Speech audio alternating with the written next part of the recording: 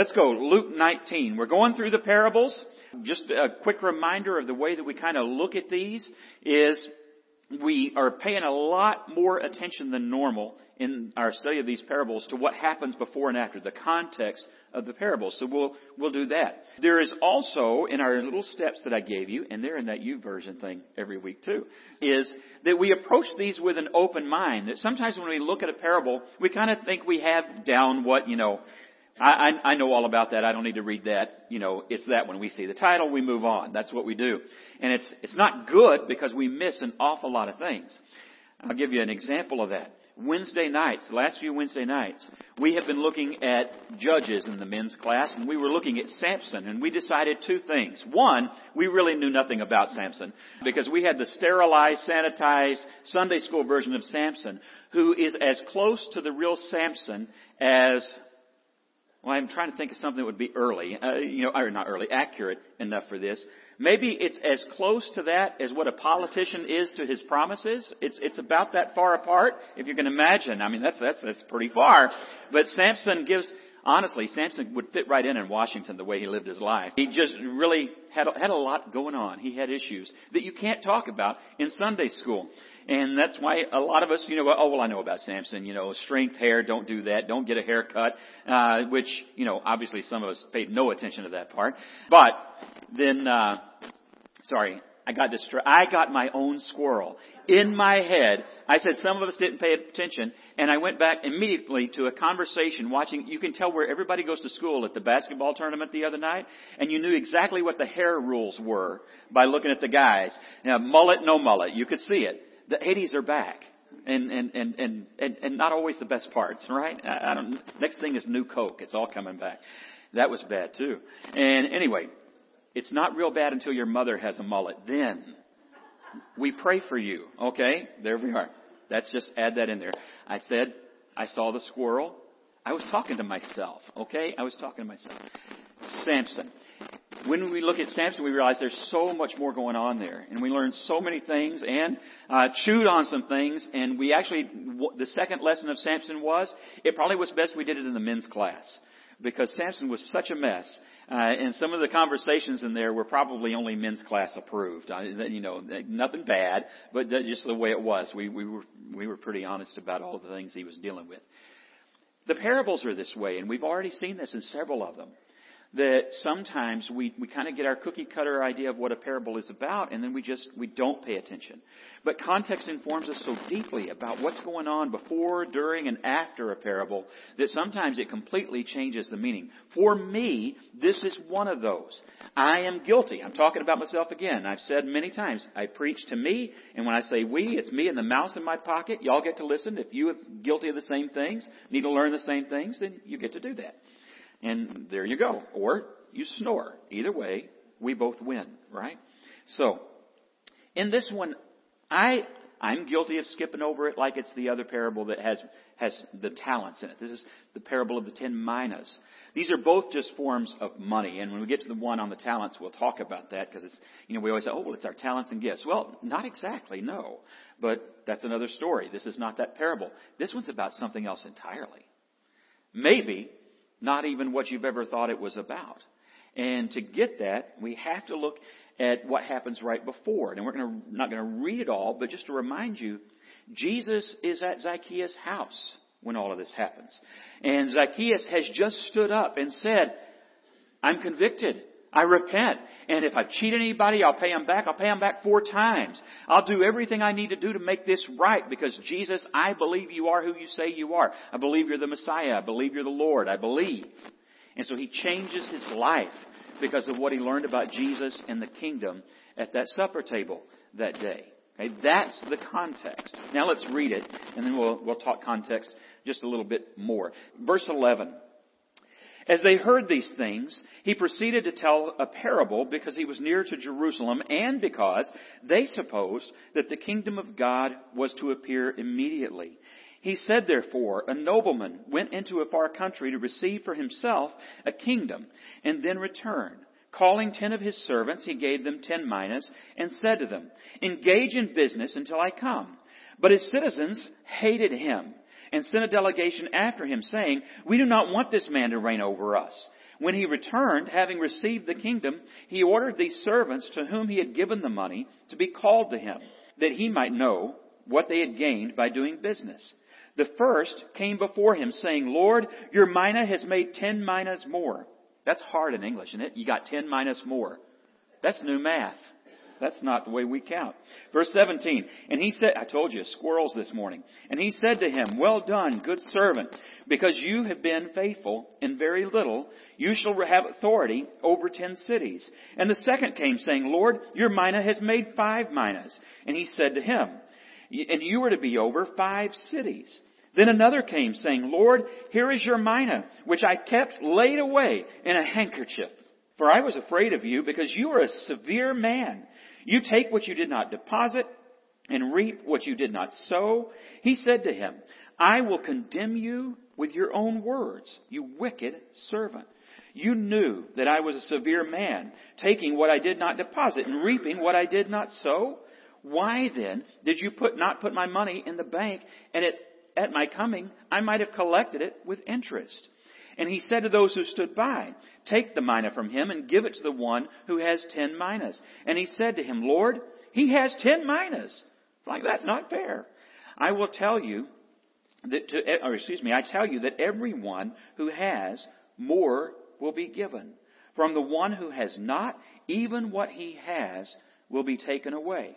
But as for these enemies of mine, who did not want me to reign over them, bring them here and slaughter them before me. Well, there's your Happy New Year pick-me-up, right? The ending right there at the end of the parable. Goodness. It's a rough one. And it's clearly not the same as the one in Matthew, because the one in Matthew does have one person who is then held accountable, but there's no slaughter, and of course all the numbers are different, but the whole purpose and the context is different. There he's talking about whether or not we seize to the opportunities that we are given, and whether or not those talents that we do have, which the opportunities are given to us for, are actually put into use. But here, it's something else entirely different. And we'll see that as we look at the different personalities involved. Let's go back to context again. Well, thank you. You did that one too. First, they are still, as I said, at Zacchaeus' house. He's just repented. And the same people then are crowded around. And that group of people that are around him are people who believe. They're his disciples. They're people that are curious, both from a positive and a negative stance, really skeptical people, and also people who have heard and think, well, maybe there's something to this Jesus. They're all there. Also there are the people who want him dead. There are people who followed him everywhere he went, stirring up trouble. And he's getting close to Jerusalem, close to their kind of home base and territory. And they're there, and they're listening, and they're thinking about how they can lay their traps. And he speaks to all these people in this parable. This is so close to Passion Week that the very next verse is the triumphal entry after he finishes this parable. Okay? So get all of those things in your mind. You think about that, the triumphal entry, and you have all of these people who are shouting, Hosanna, Hosanna, means Lord save us. Hosanna, Hosanna, blessed is he who comes in the name of our God. And why are they saying that? Because they think they want this new king who comes on the colt of a donkey. I said they think because we find out as the story unfolds over the week that many of them were not prepared for what he was bringing. And this is, again, part of what the parable is all about. Okay? So, a little bit more. Let's look at key phrases. It's like you're in Sunset this morning. And now we'll look at key phrases. And verse 11, actually, just the one verse, has a few different key phrases that you want to catch. I love it when parables do give you this many hints. Okay? They're not all hidden things. When it says, because, we might know why he's telling them this story. Right? The first one, because he was near Jerusalem. That's what I was just talking about. He knows the events. He knows the people. He knows the attitudes. He knows the motives. And he's getting close. He also knows why he's going to Jerusalem. Not just the cross. Some of the events that will happen before the cross involve judgment as he cleanses the temple. They will involve setting things straight as he preaches truth to people who don't want to hear it. They will involve conversations about, are you really the King of the Jews? All of those things are in his head and heart, and they surround this parable. So because he was near Jerusalem and these things are about to happen, he tells this story. Changes how you read the story, doesn't it? The second reason he says that Luke tells us that he told the story then is because they suppose that the kingdom of God was to appear immediately. That the reign of God was to appear immediately. And they also have a lot of things they think about the kingdom and the reign of God that were not exactly correct. They thought that it was going to be a military takeover, a coup, a getting rid of, a booting out of the Roman authorities and oppressors. And they were excited about that. And so they're sitting there thinking this is 1776 and Jesus is like, no, I'm bringing you to church, buddy. And that didn't go over well. Okay? The revolution was going to happen. It was going to happen in their hearts, in their lives, and their priorities, and in how they would live from the cross onward. They didn't all receive that well, did they? Hence the cross. The third is this, because they supposed that the kingdom, I jumped ahead of myself, and no, I didn't. Did those say? Well, there you go. I had something else there. We'll move on. Number 11. Go read verse 11. It's in there. There were those few. And then in 14 it says, we do not want this man to reign over us. Now that's interesting. This little phrase in the parable. He starts telling the parable and he says, after he's given them the minas and after he goes off, what do? It says, they gather together a delegation. It's a weird part of the parable because it doesn't come back in at the end of the story. Because he's not just telling us a story. It's not just an illustration. He's actually telling us a history of what's happening and about to happen. They don't want Jesus to reign over them. You know how we know that? They say so. They say so in that next week. In John later, let me just go ahead and click through these so I don't have to think. In John, he's going to tell them, they are going to say, in response to Pilate, we don't like this guy. We don't want him to reign over us. What a line. Do you ever wonder if the thunder clapped when they said this? We have no king but Caesar. In any other context, the very same men would have wanted people who said that stoned for blasphemy. But they shouted it at the top of their lungs. We have no king, not this man, this Messiah. This King of the Jews is no King of the Jews. We don't want him. Jesus had just said that's the way it was going to go. They're going to send a delegation to try and cast him off and to do him in. And they did, didn't they? So it's kind of a prophetic parable, not the only one. In verse 17, we get another because. It's in a reward. When he comes back and he has the men line up. And he just gives us a few examples. The first one comes with 10 minas. He's made 10 minas more. He says in response, because you have been faithful. Because you've been faithful, here are 10 cities. There's no correspondence between 10 minas and 10 cities. Okay? That's really an extravagant reward for what he did. We would call that grace. Yeah. Did he do something? Yes. Was he faithful? Yes. Did he do some works? Yes. But he was rewarded far beyond that. He was only investing 10 days' labor. Okay, that's the amount of money. He's invested 10 days' labor. He's made 10 days' labor. So he's come out with less than a month's pay. So, why is he so rewarded? John says in 1 John chapter 3 that God lavishes his love on us. Lavishes. Generously. Just pours it all out. More than we deserve, more than we can comprehend. We didn't earn all of that. God freely pours it over us as a blessing. And he's generous with all of that. Now, this guy was faithful. But he was rewarded beyond his faithfulness. But still a reason. Because He was faithful. You know how it goes. Next guy, the same thing happens. The numbers are different, but the level of grace is the same. And then you get the guy with the handkerchief. Okay? I think this is probably a good lesson. We probably needed it 2 years ago. It would have been more relevant, right? And that is, never wrap your offering in a snot rag. But it's still really quite relevant with the flu going around this year. But this is what he does. Can you imagine? You show up before the Lord. Lord, here are all the blessings you've given me in my life. Really? Yes, this is them. This is what you gave me. And what did you do with it? I wrapped it in my snot rag. I washed it. It's fine. Really? This is what you did with it? Yeah. Why did you do that? He says, well, I know that you're harsh. You're a mean guy. You want more than you deserve. Does he want more than he deserves, this master in the parable? Yeah, he expects it. He expects it. Is it a direct correlation to Jesus in that sense? Is Jesus a mean guy who takes what he does? No, don't. This is one of the things of those rules of a parable. Don't get bogged down too much in the details and evaluate it. Okay? Because we can overdo it. Don't do that. Jesus is not like that. God is not like that. But the guy thought his master was like that. The master does not confirm, really, whether or not he was. He says, this is what you think. You thought this is what I was? And if that's what you thought, then that's how I'm going to judge you.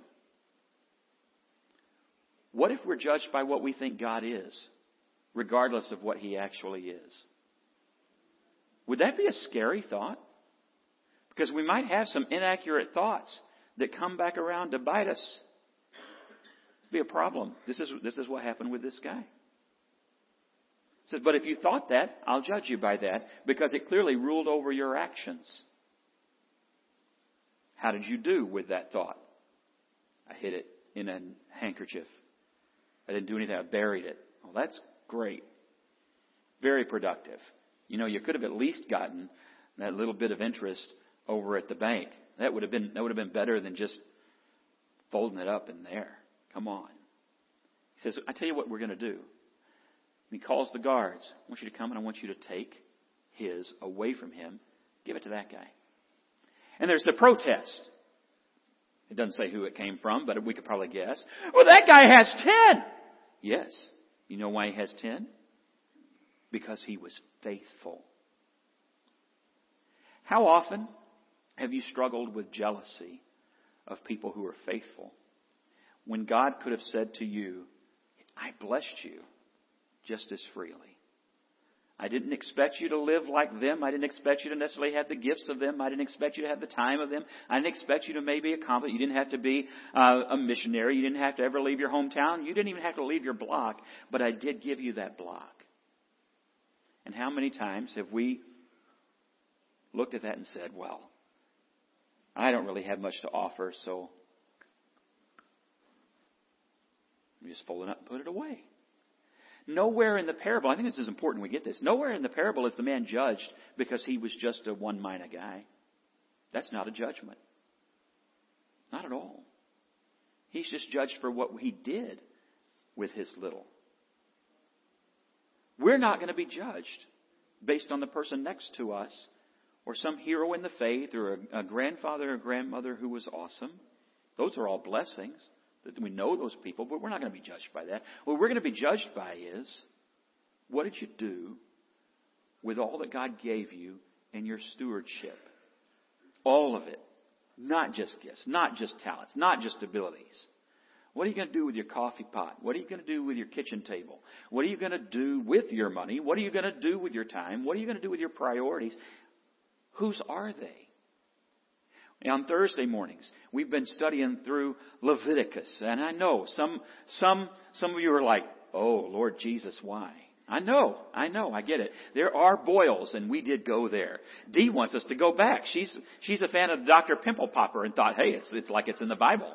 But we found some interesting things. One of them this week was in Leviticus 25, where it talks about how you steward your farmland, and it has a few different things about what you do with your land. And in one of those things, he says, I want you to remember, this is God speaking, I want you to remember the land is never yours. And he's just been talking about deeds and whose land it is. He says, but you remember, when you get your land, it is never yours. It is God's. And you need to submit it to the reign of His kingdom. It's God's. You use it like it's God's. So whatever you have, and wherever you are, and whatever you do, whatever your profession, all of those things, whose are they? Oh, y'all had a good chance to get a gold star. Whose is all that? It's God's, right? It's God's. Don't fold it up and put it in a napkin. He gave it to you, but He gave it to you to a purpose and to an end. And He intends to actually, come back and see, is the way that you use that, is it faithful? Do you actually reflect in your attitude and in your heart, because this is a heart story, do you reflect the heart of someone who really believes God is my God, Jesus is my Lord, and my life is first and foremost and always His? And no fear should hold me back from living like it. Because that's what this guy did. He said, well, there's things I don't like about this guy, and so I'm just not going to do it. I'm afraid he's going to beat me anyway. I might as well just take the beating and be done. You sure about that? That may not be the way you want to go. It wouldn't have been the way this guy would have wanted to go. He read his own parable first, right? So remember all those things. Let's talk about this. None of this is just talk. None of it's a cutesy parable. It's not a cutesy parable at all. The ending is still there. We're going to get to that. It's meant to actually change us. And it's meant to actually shape us. N.T. Wright says this: Jesus is not speaking about God, God's kingdom, and God's return to Zion. Jesus is embodying it. Okay, this goes back to context. I told you we'd come back to that. When we come back to context, we see that Jesus is actually living the very thing He's talking about in real time. Here's a parable about a king who goes off, a nobleman who goes off, and he comes back and he holds their feet to the fire for what they've done. What is Jesus going to do in Jerusalem?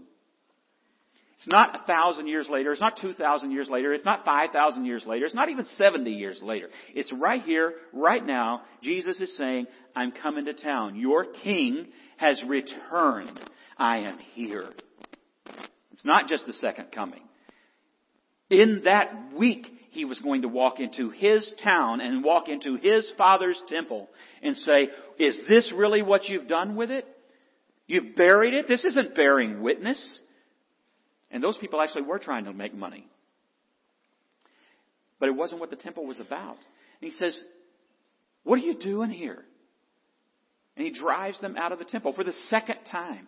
I know people who say, oh, well, that would never have happened twice. And I always want to ask them, do you know people? Do you get out of your house? Humans make the same mistakes over and over again all the time. Like cockroaches, they came back in. I guarantee you, on the Monday after the resurrection, those tables were back in that temple. If not before. Some of those people picked Him up before He was done walking off. Because they were people who rejected their king.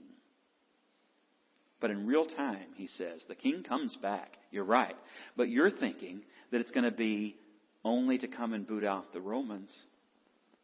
But let me tell you about a story where the king comes back and holds the feet of his own to the fire. And that's what He's about to do when He goes into Jerusalem. So there is that. He's not just talking. It's real time for Jesus and for those people. And if Jesus was as serious about the rejection that would happen in Jerusalem, where they send the delegation and say, we don't want Him as our king, where they put on full display how little they've done with the gifts that they were given with the good news of a coming Messiah, and instead reject Him. If He's that serious, then will He be that serious when He returns again? Is there any reason we would think He wouldn't be? It's a serious parable. We can try and make those things lighter and everything, but Jesus told it for a reason. He told it for a reason. We need to know it. how serious will He be when He comes about the gifts that we are given as individuals, about the stewardship we have with the gospel as the kingdom of God and as a congregation? How serious will He be? You say, well, I don't like talking about that. I don't want to talk about it in judgment. No, nobody really does. That one guy didn't. So he tucked his judgment in a handkerchief and put it away. Did it work? No. We get two reactions in this context. You had the guy in the parable who got scared and put it away. But remember the beginning? What was at the beginning? It's Zacchaeus. And we have a choice about which of these two people that we will be. Will we be Zacchaeus, or will we be the people who shout, we have no king but Caesar? Jesus ain't going to tell me how to run my life. Ain't no book going to tell me how to run my life. I had a lady say that one time. Sure did. In a church in New York one time. A lady said, well, that's an old book. And these are new times. And she claimed to be a Christian. She claimed to be one of those people in his household. She claimed to visit the temple now and then. But her heart told a whole different story. And I'm not guessing, she wanted us to know what her heart really thought. What about you? There's two kinds of people. There's Zacchaeus. I think that'd be the better way to be, wouldn't it? He jumps up in joy. He jumps up in repentance. And he leaves that dinner table a man with a new eternity and a new hope and a new king. Or you can be the other guy. You know, it's all up to us. It's just a choice that Jesus continually puts in front of us. Charles Spurgeon, old-time preacher in London, said this about it. And this is in his remarks on this chapter. It is always so. The gracious and the faithful man obtains more grace and more means of usefulness. Like the guy with the 10 minas gets 10 cities. You say, well, he already had 10. Yeah. People who show faithfulness are always going to be blessed with more opportunity to be faithful. Isn't that 2 Corinthians chapters 8 and 9? That those who, in talking there about helping other people who are poor and going through a famine, he says, if you will be faithful in this and you will keep your promise to give to these people, you know what I'll do? I'll make sure you not only have the money to give, I'll make sure you have the money to give again the next time there's a need. He doesn't say, I'll get you rich. He doesn't say you can be a Rolls Royce preacher. And what he says is, I'll make sure that you're able to help the next hungry person and the next hungry person and the next hungry person. I will make sure. Yeah, that's what he does.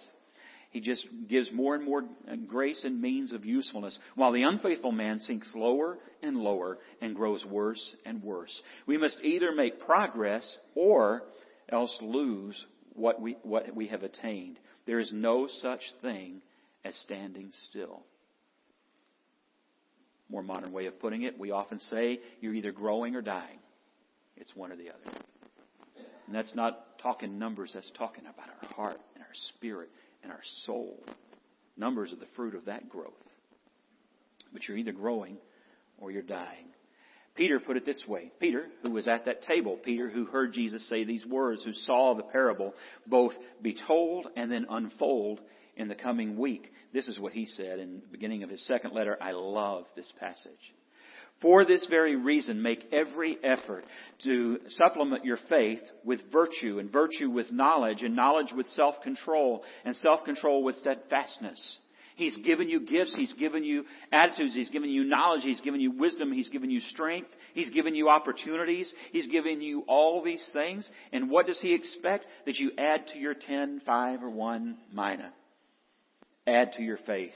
Even more. Virtue, knowledge. And to knowledge, self-control. And to self-control with steadfastness. And steadfastness with godliness. And godliness with brotherly affection. And brotherly affection with love. For if these qualities are yours, this is a promise.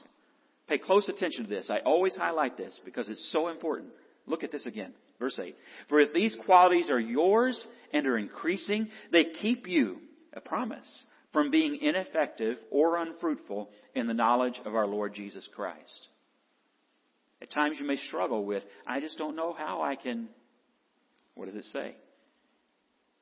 Grow in your virtue. Grow in your knowledge. Grow in your self-control. Grow in your godliness, your godlikeness. Not the warped version the serpent sold to Eve, but the awesome version we see in Jesus' example of love and kindness and steadfastness. He makes a promise: you will never be unfruitful.